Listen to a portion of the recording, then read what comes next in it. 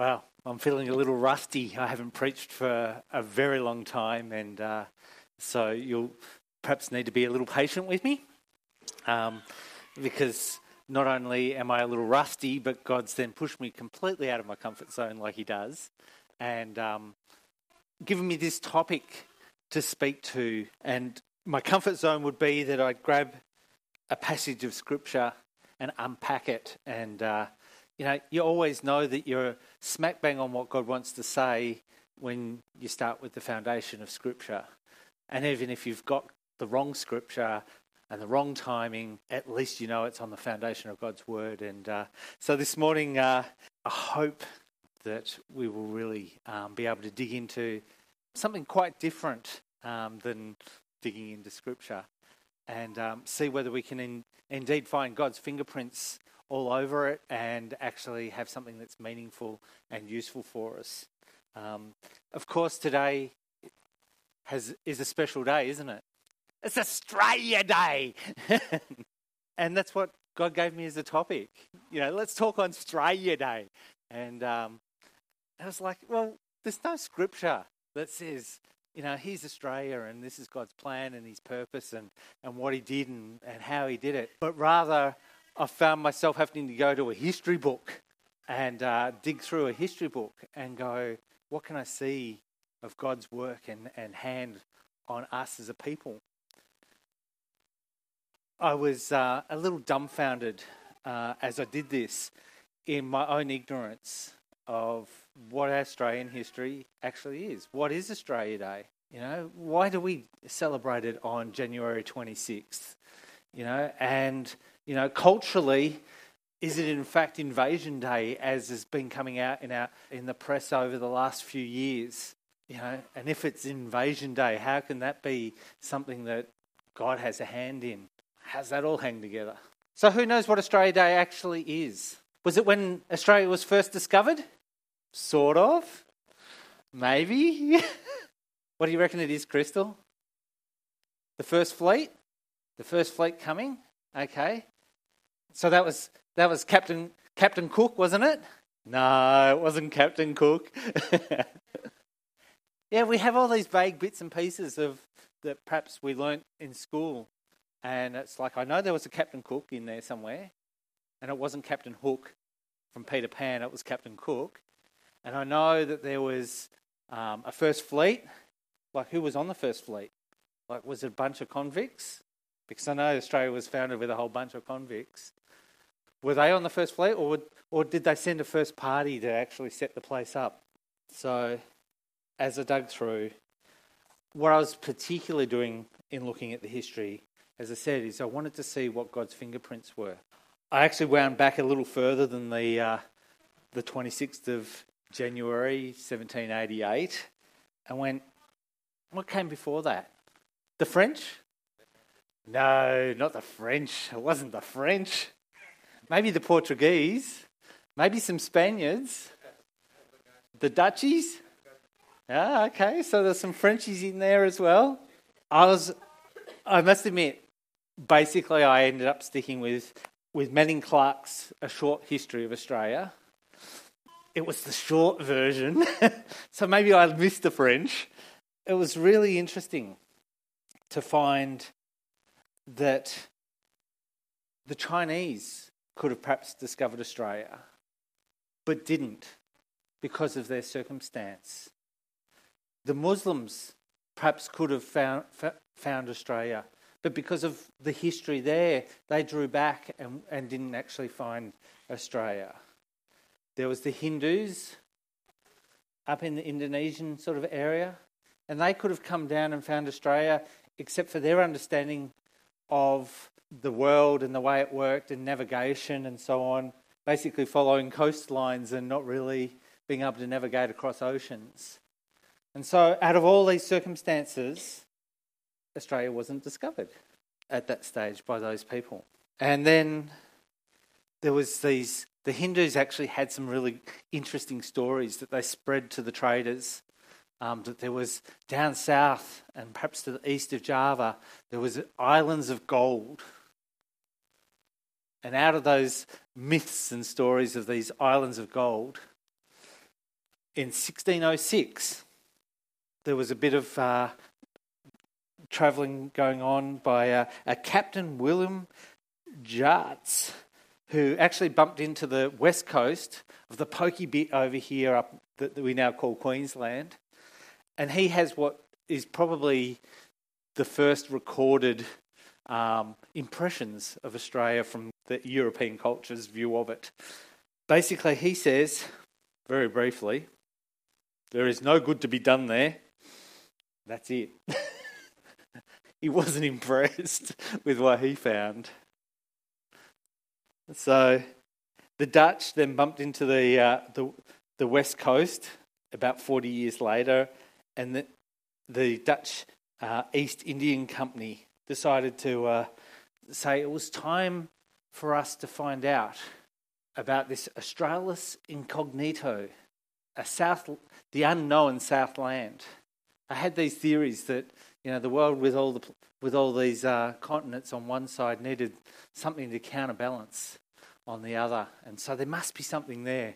So they sent out a crew or some explorers to go and find what they could find, and basically there was again a sort of a findings of once they had charted a whole lot of the coastline. The reports back were basically this: that rather than finding riches of the Golden Islands, what they found was rather naked beach roving wretches that were so destitute they didn't even have rice.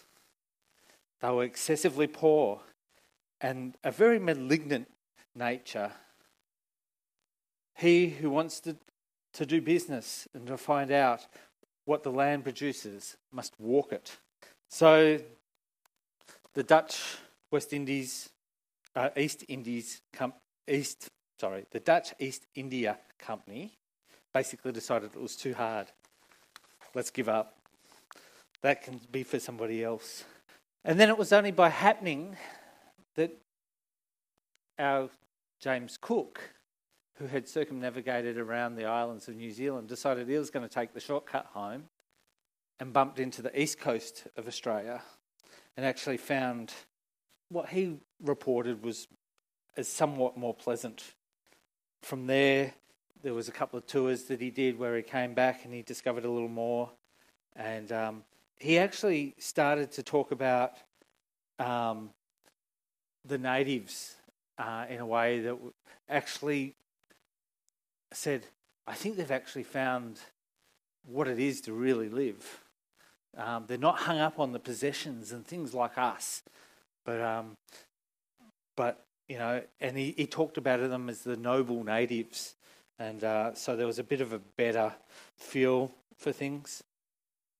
And then it was Joseph Banks, Sir Joseph Banks, who had travelled with Cook, that then suggested to the British House of Commons that maybe we should establish a colony of thieves at Botany Bay. That idea actually grew some traction because there was a mess in the English jailing system. They weren't able to send those convicted of transportation to the US anymore.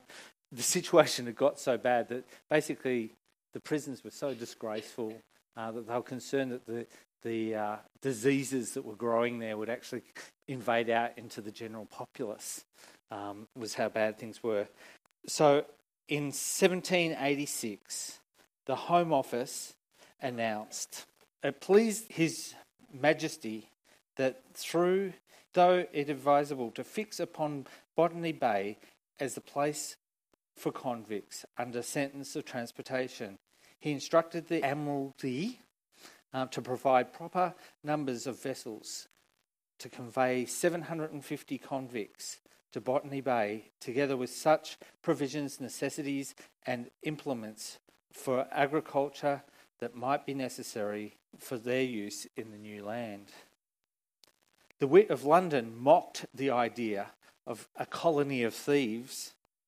Members of the government, they argued, had grown giddy by being carried to great elevation and conceived this mad scheme of a land of thieves. One man in Scotland reduced to the deepest woes when he was told of the expense of the proposal, described it as his most absurd prodigal of and impractical vision that had ever intoxicated the mind of man. There was a few people that weren't quite impressed with the idea, hey? But I wonder whether God had a plan in amongst all of that.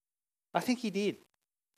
Because as Arthur Phillip was appointed as the commissioner and commissioned to be the captain general and governor-in-chief and gathered together the fleet, there was a man that couldn't settle with the idea of a colony being established without a representative of God being part of the crew. So he volunteered and became part of the crew. And so what we find is that as the first fleet comes to land in Botany Bay on the 20th of January, that they discovered indeed that the land was pretty miserable. It was drought-stricken and waterless. They sent out a little crew, went round the corner up into Sydney Cove and went, that's much better, let's go there. And so 6 days later, that first fleet with 750 convicts, some military guard and one chaplain and a bunch of food, landed, unravelled a flag, shot off some gunfire, and drank to their success of landing. Sounds like Australia Day, doesn't it? We still shoot off a few fireworks and a whole bunch of us get drunk and call that a celebration. But just a few days later, the very first Sunday after the first fleet had landed, we read that the first fleet had sailed into Sydney Cove. Richard Johnson, the first chaplain to the colony of New South Wales, preached his initial sermon under some great gum tree to the congregation of convicts and troops. It was an impressive occasion. Careful preparations were made. The convicts were ordered. How do you like that? Would you like to be ordered to come to church? Yeah, I suppose if you're a convict, that's the way it rolls, isn't it? But they were ordered to appear as clean as circumstances would admit, and no man was to be absent on any account whatever. The guards was to be changed earlier than usual, so that they were given those who had been relieved time to cleanse themselves before church. And the church drum, get that? They had drums at the first church service. It wasn't a crusty old organ that they'd brought over. The first drum was beat at 10 o'clock. Johnson's text was from Psalm 116, verse 12, which reads, "What shall I render unto the Lord for all his benefits towards me?" It was appropriate for this special occasion. The first fleet of 11 ships had survived the grueling 8-month voyage and had lost only 32 lives.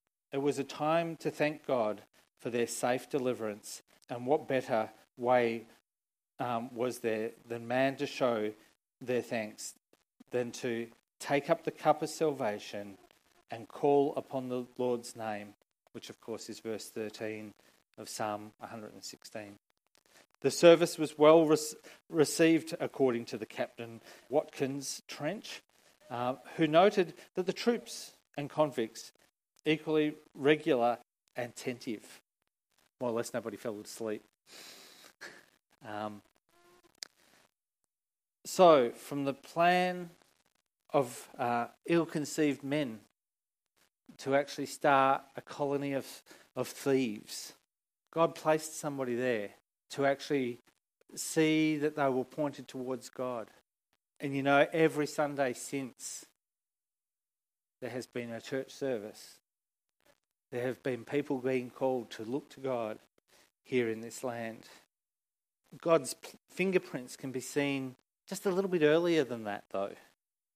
In fact, a couple of hundred years earlier, in 1606, Pedro Ferrandes de Curios, I'm probably killing the pronunciation, was a Portuguese navigator in the service of Spain. And while he was searching for Australis Incognito, on the day of Pentecost, on the 14th of May, 1606, he declared, "Let the heavens and the earth and the waters with all their creatures and those present witness that I, Captain Pedro Ferdinand de Quirós, in the name of Jesus Christ, hoist the emblem of the Holy Cross on which his person was crucified and whereon he gave his life for the ransom and remedy of all of the human race. On this day of Pentecost, the 14th of May, I take possession of all the parts of the south as far as the poles in the name of Jesus, which from now on shall be called the southern land of the Holy Ghost, and this always and forever, and to the end that all natives and in this said land the holy and sacred evangel may be preached zealously and openly." He declared this to be the great south land of the Holy Spirit, even knowing, reportedly, he may not have even been able to find the place. And so God laid down a blessing over this land, which we can then see was picked up by Jackson and preached about to say, he has delivered us to this place and we're going to give him praise. So what is it to be an Aussie, to come under that blessing? Can we today celebrate? You know, a start of a bunch of convicts. For 80 years, 164,000 convicts were sent here. And yet here we stand in one of the freest places on earth.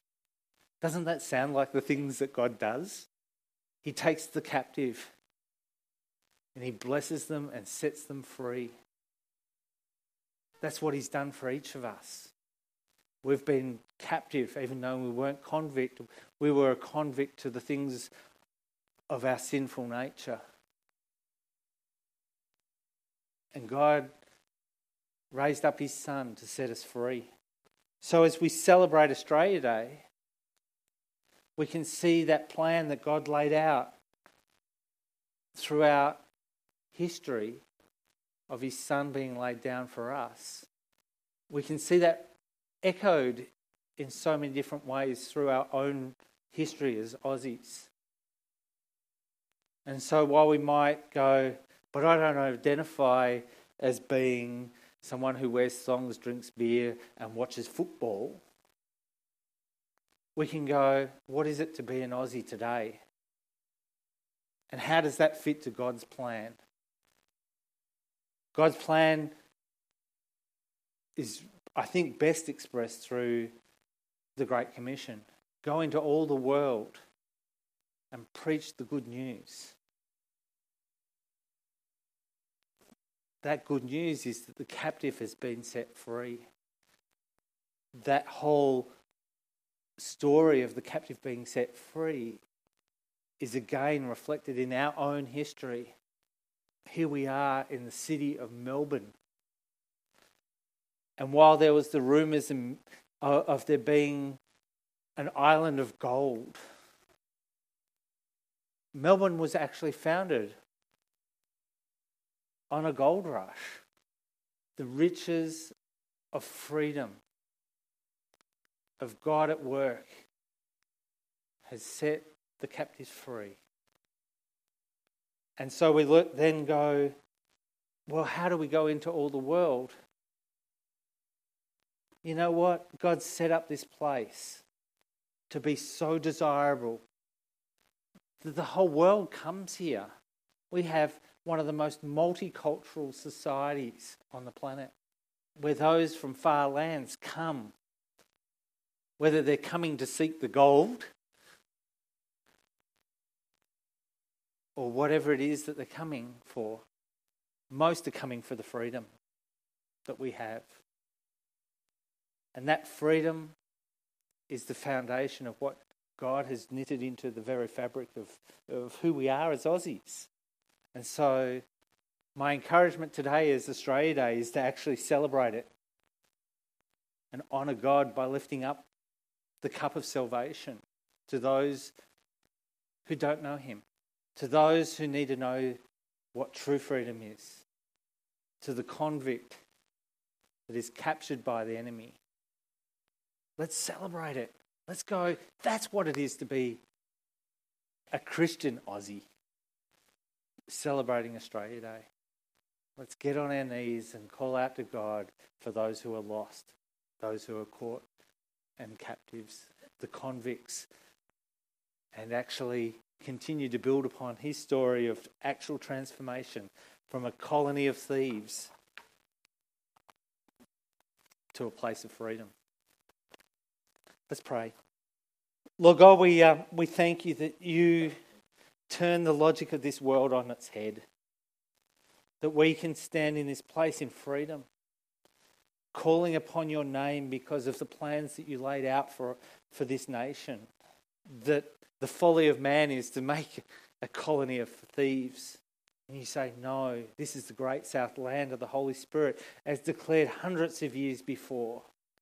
This is a land of freedom, and we thank you for that heritage, that this is a land of freedom, that we can be set free, but not just free in living a life of no conflict, no war, but live a life free of the true freedom that your Spirit brings. That freedom to enter into a relationship with you. That freedom of being able to know what it is to have a Heavenly Father who lays down his life for us, that would cry out over us and call us into relationship with you. Lord, as we celebrate today, we thank you for your good work here in this land. We thank you for the work that you've done in our lives. We thank you that we can lift up that cup of salvation and declare your goodness. Lord, help us to be able to find our true identity, not in being an Aussie, not in being an import from a foreign land who has come to a dry and desolate place that has somehow been enriched and knows your hand, but rather to know that we were set free, that we are your sons and daughters, called to this land, called to this to our neighbours that are coming from all the corners of this world. May every one of them hear what it is to know a loving God who sets the convict free. May we be your mouthpiece for that.